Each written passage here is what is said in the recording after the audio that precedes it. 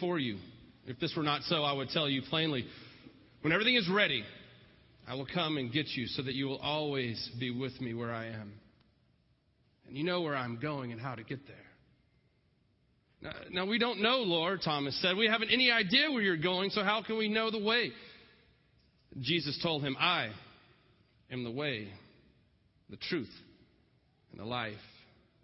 No one can come to the Father except through me. If you had known who I am, then you would have known who my Father is. From now on, you know him and have seen him. These are the words of the Lord. Thanks be to God. Please be seated. Good morning. My name is Michael Crocker, and I am your pastor.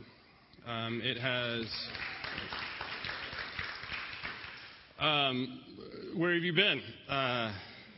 So for those of you who haven't been here much this summer, neither have I. You might remember previously in New Heights, about 3.5 months ago or so, I told you that I couldn't stand you people anymore and I was leaving. And I needed to get away from you, that it wasn't me, it was you, and all of those things. And so I took a sabbatical. My family and I took a sabbatical. We spent some time here.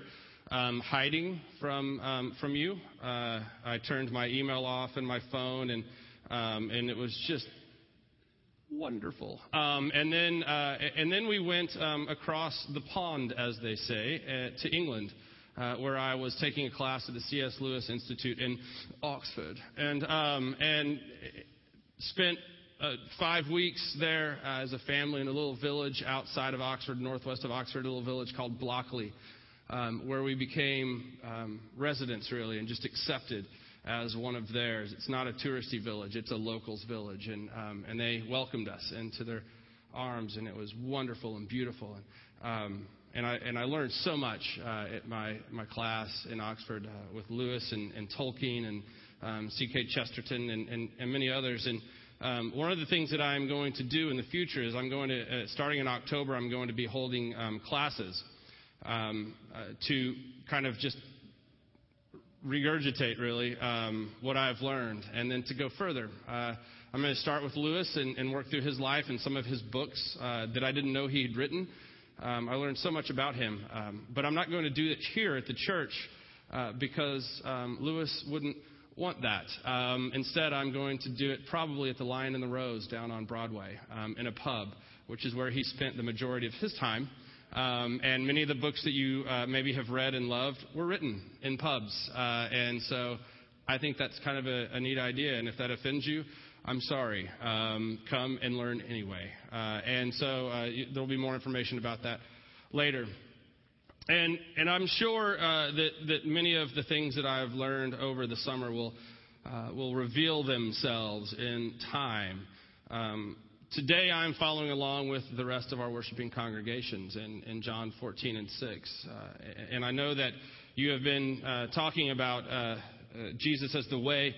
Last week, I was here to hear Gail speak about Jesus as the truth. And if you were here at 9:30 last week, it's why I'm not wearing earrings this week, because it was very distracting. Anybody know what I'm talking about? It was just like clank, clank, clank, clank. I was like, oh, my gosh. I'm so ADD. That was just driving me nuts. But she looked good, and that's all that really matters. And so I am following on with the final one is Jesus is the life. I'm glad they gave me the easiest one because, wow, that's not a broad topic at all. I haven't preached for 3 months. Great. Let's come back to something really obscure. Jesus is life. What does that mean? Okay. So when I left here, I was in a dark place. I left. I told you, I think, that Scott Hare asked me a question. Are you prepared to hear God call you to something other than being a pastor? And I told him at the time, I was like, no, you're crazy, man. I'm called to be a pastor. This is who I am. And he laughed and he said, I'm not going to believe anything you say right now. Just wait till you get into your sabbatical and see.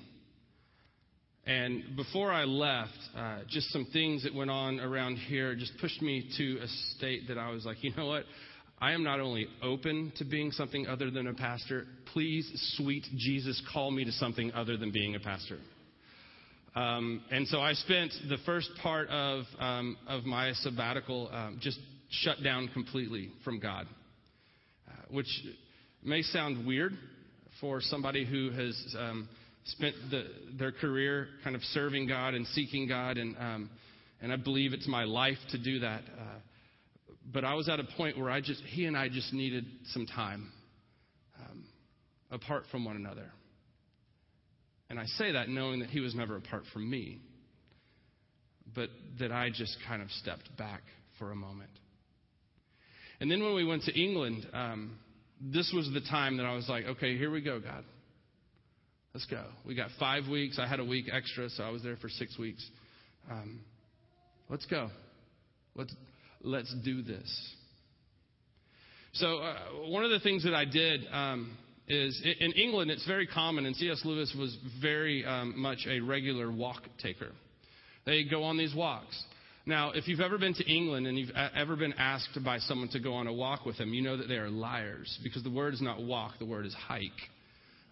Their walks, as they call them, are like 6 miles uphill both ways, on these round circuits through these narrow little passages with thorns and beautiful, no less. But they were extensive outings that I wasn't prepared for. The first one that I went on, I was like, this isn't a walk at all. I hope I get back. And so I would go on these walks. And the first part I was listening to Surprised by Joy, one of Lewis's books about his conversion into Christianity.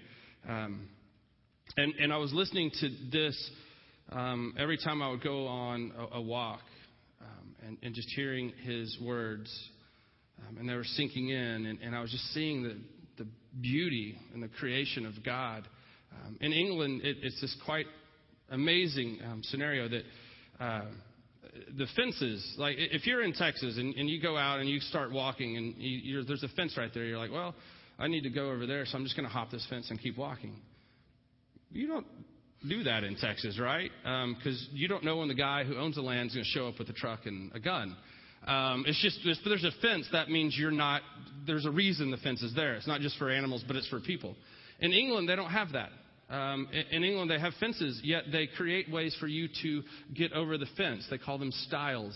They have either gates or stiles, and you go on these steps to cross over the fence.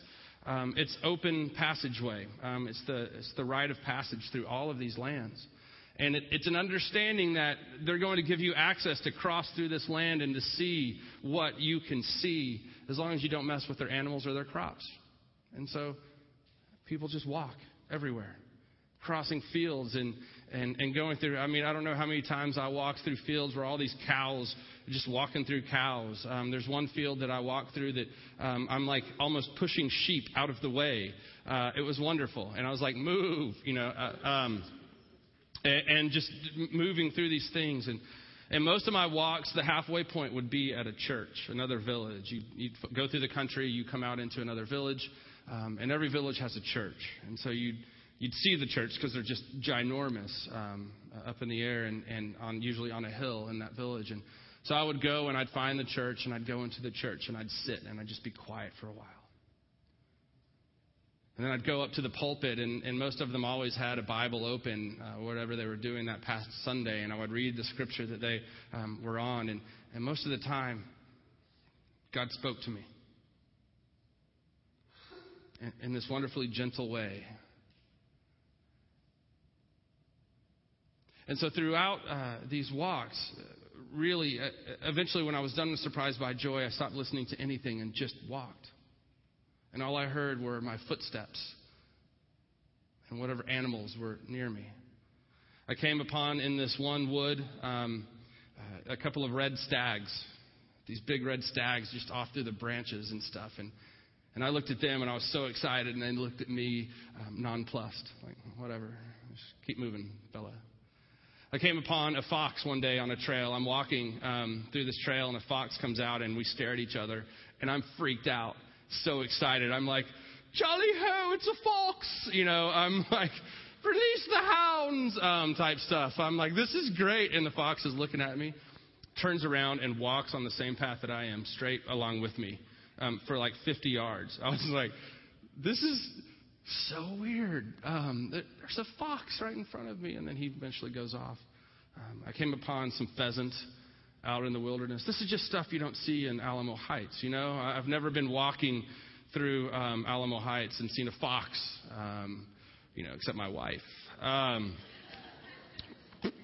So I'm walking and I'm just letting God really talk to me and just rest in Him. Jenna and I had gone to the little church in our village, St. Peter and St. Paul. It was a Church of England church, and we went, and they were very proper there. The vicar wore his vestments and his robes and everything, and it was very high Church of England. And I spoke to the vicar after the first time that we were there, after the service, and somebody had outed me as a pastor. I really didn't want to be outed, but they did, and so he was speaking to me about it, and he's like, oh, yes, we have to do it proper here in Blockley because the people here really like it that way. But they pointed us to another church in a village about 10 minutes away, St. David's, that was also Church of England. But they're like, well, it's contemporary, so it's going to be more of what you're probably used to. No, not so much. It was contemporary. It was a church that was, 600 years old, the building. But they had screens in there and used screens in the sermon and had a worship team that was filled by a lot of high school students, which was awesome to see. And they had like a brass section, and they played with their hearts. There you go. They weren't very good.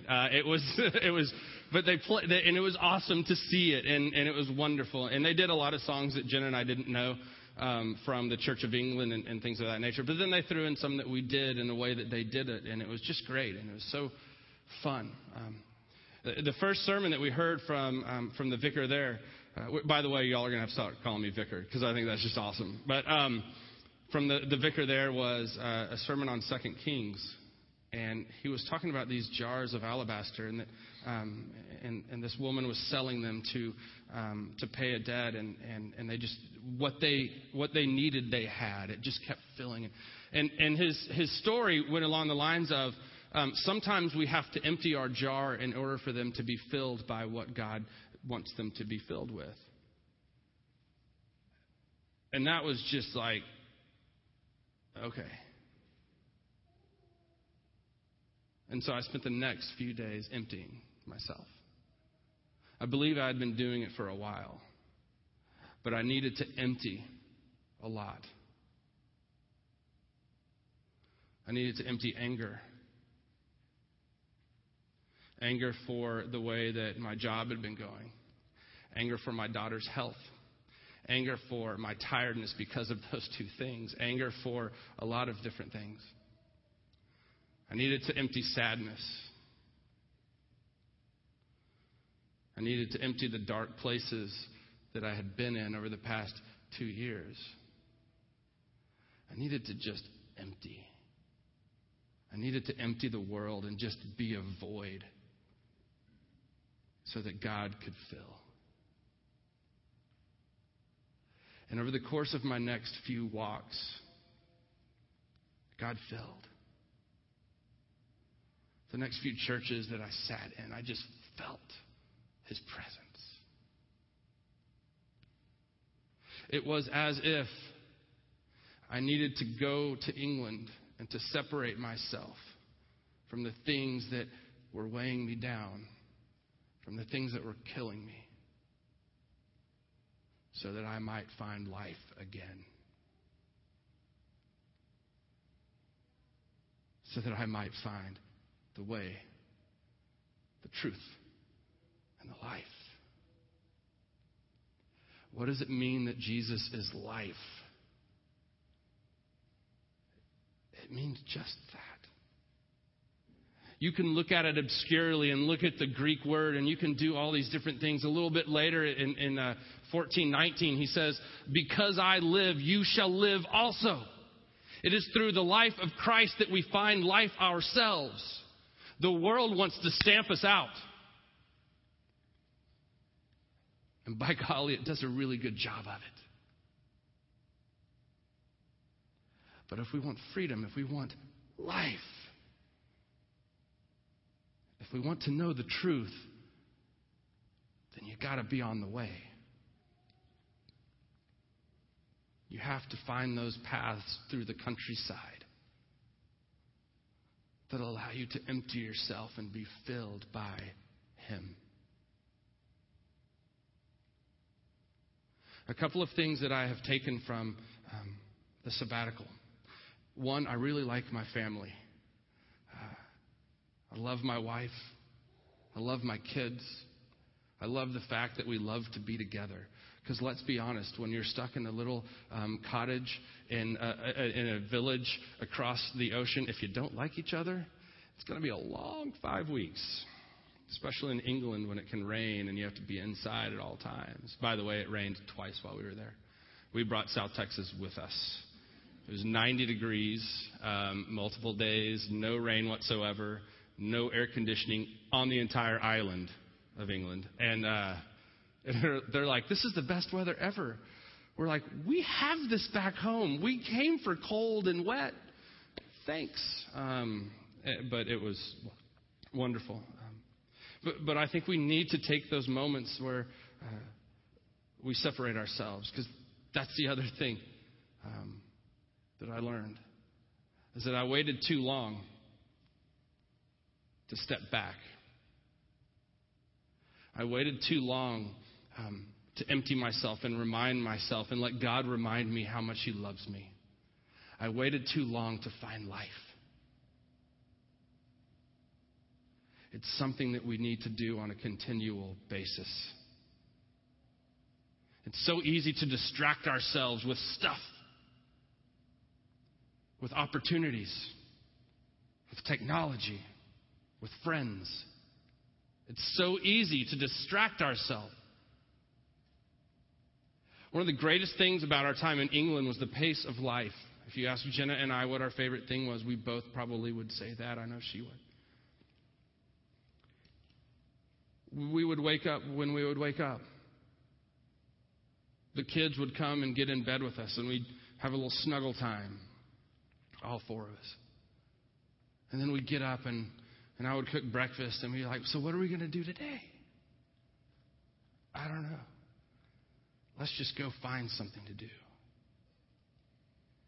And then we'd do our adventure, and we'd usually almost always take a picnic lunch with us, and there's parks everywhere in England. It's just wonderful. And you'd just find yourself in a park in some village somewhere down the road, and you'd sit down and you just enjoy each other. And at the end of the day, we'd come home, and there was a park in our village and a little brook running through the village, and Jenna would take the kids either to the park or the brook, and they'd just have fun and play, and I would cook dinner. And they'd come home, and about 8 o'clock around is when we would usually eat dinner. We'd go up to the upper garden that looked out over this hill full of sheep. And you could just hear them in the distance. It was just beautiful. And we'd eat dinner, and we'd just laugh and have fun. And then we'd go back downstairs and go to bed. I mean, it stayed light until like 9:30, 9:45. You have to be in bed by 7. Who cares? It was so wonderful to have nothing to do. We come back to Texas, and school is starting, and fall ball sign-ups are going on starting today, and all of the different things just start happening. All the therapies with Grace and all of these appointments and all of the ministries are starting up again, and it just seems like it's like, whoa, hold on. One of the things that I think is so important for us to do is to hold on to that pace, is to hold on to that sense that the rest of the world can wait. One of the ways that we are trying to do that, and Jenna will tell you whether or not I'm succeeding. We have different degrees of whether or not we think I'm succeeding. I think I am. I turned the TV on twice while I was in England. Once to watch Andy Murray win the Wimbledon, because it was kind of a big deal over there. And even a bigger deal was when Princess Kate had her baby, Prince George. Oh, yeah, that was huge. But the rest of the time, we didn't have it on. We read books. We played. We went outside. We did all sorts of different things other than watch TV. The other thing I didn't do was have my phone. I didn't want to talk to any of you people. And thankfully, because of international stuff, I just shut everything down. And it was great and wonderful. And I wasn't thinking, ooh, I need to email that person back. Ooh, I need to text them back. They just text me. I better text them right away. Otherwise, you're going to think I'm rude. You've got to text right away. I need to call them back. I need to do this. I need to do that. Nope. One of the things I'm trying to do is to separate that stuff still, to keep the television off, to put my phone in places that I can't grab it immediately. No, it's been hit or miss. I've done okay. It is college football season, so. But I guess the thing that I really am trying to take from this, the way that I feel like I met Jesus as life, is because I emptied myself. I think in order for us to truly understand that Jesus is life, we have to empty ourselves and allow him to remind us, or allow him to love us into an understanding, a re-understanding, a remembrance of Jesus as a life.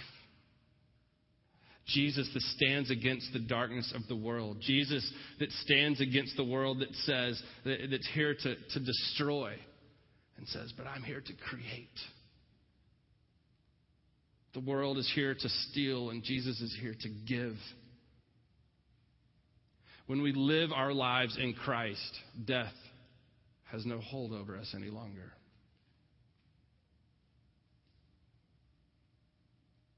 Today we come to the table of our Savior,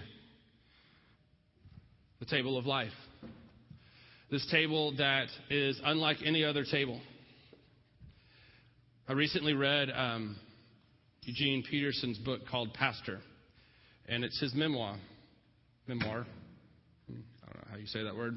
It's his remembrance of his life as a pastor. And one of the things he says about he and his wife is that their belief, every time you sit down at a meal, you have the opportunity to experience this meal. When you sit down with people and you share life, that is what this table is about. Life. Life that came through death, sacrifice, resurrection. This table is where we get to experience that. But as we come to this table, we come acknowledging that we are sinners. That we do take too much of the world and pour it into our jars. That we are distracted so easily, and sometimes we follow those distractions. And so before we come to this table, I would like for us to say this prayer of confession. If you would read this with me. Merciful God, we confess that we have not loved you with our whole heart.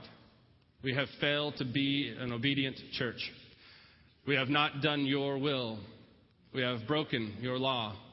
We have rebelled against your love. We have not loved our neighbors, and we have not heard the cry of the needy. Forgive us, we pray. Free us for joyful obedience through Jesus Christ our Lord. Amen. Hear this good news.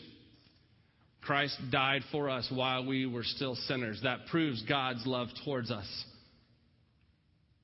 In the name of Jesus Christ, we are forgiven. On the night in which he was to be betrayed, he sat around the table with his disciples, and he took the bread and he broke it, gave thanks for it, and he said, "Take this, eat, all of you. This is my body, which is given for you." After supper was over, he took the cup and he raised it to heaven and he blessed God for it. He said, "Take this, drink, all of you. This is my blood, the blood of the new covenant, which is poured out for the forgiveness of sins. As often as you drink this, do so in remembrance of me." And so we come to this table of life, in remembrance of Jesus Christ, of his death, of his resurrection.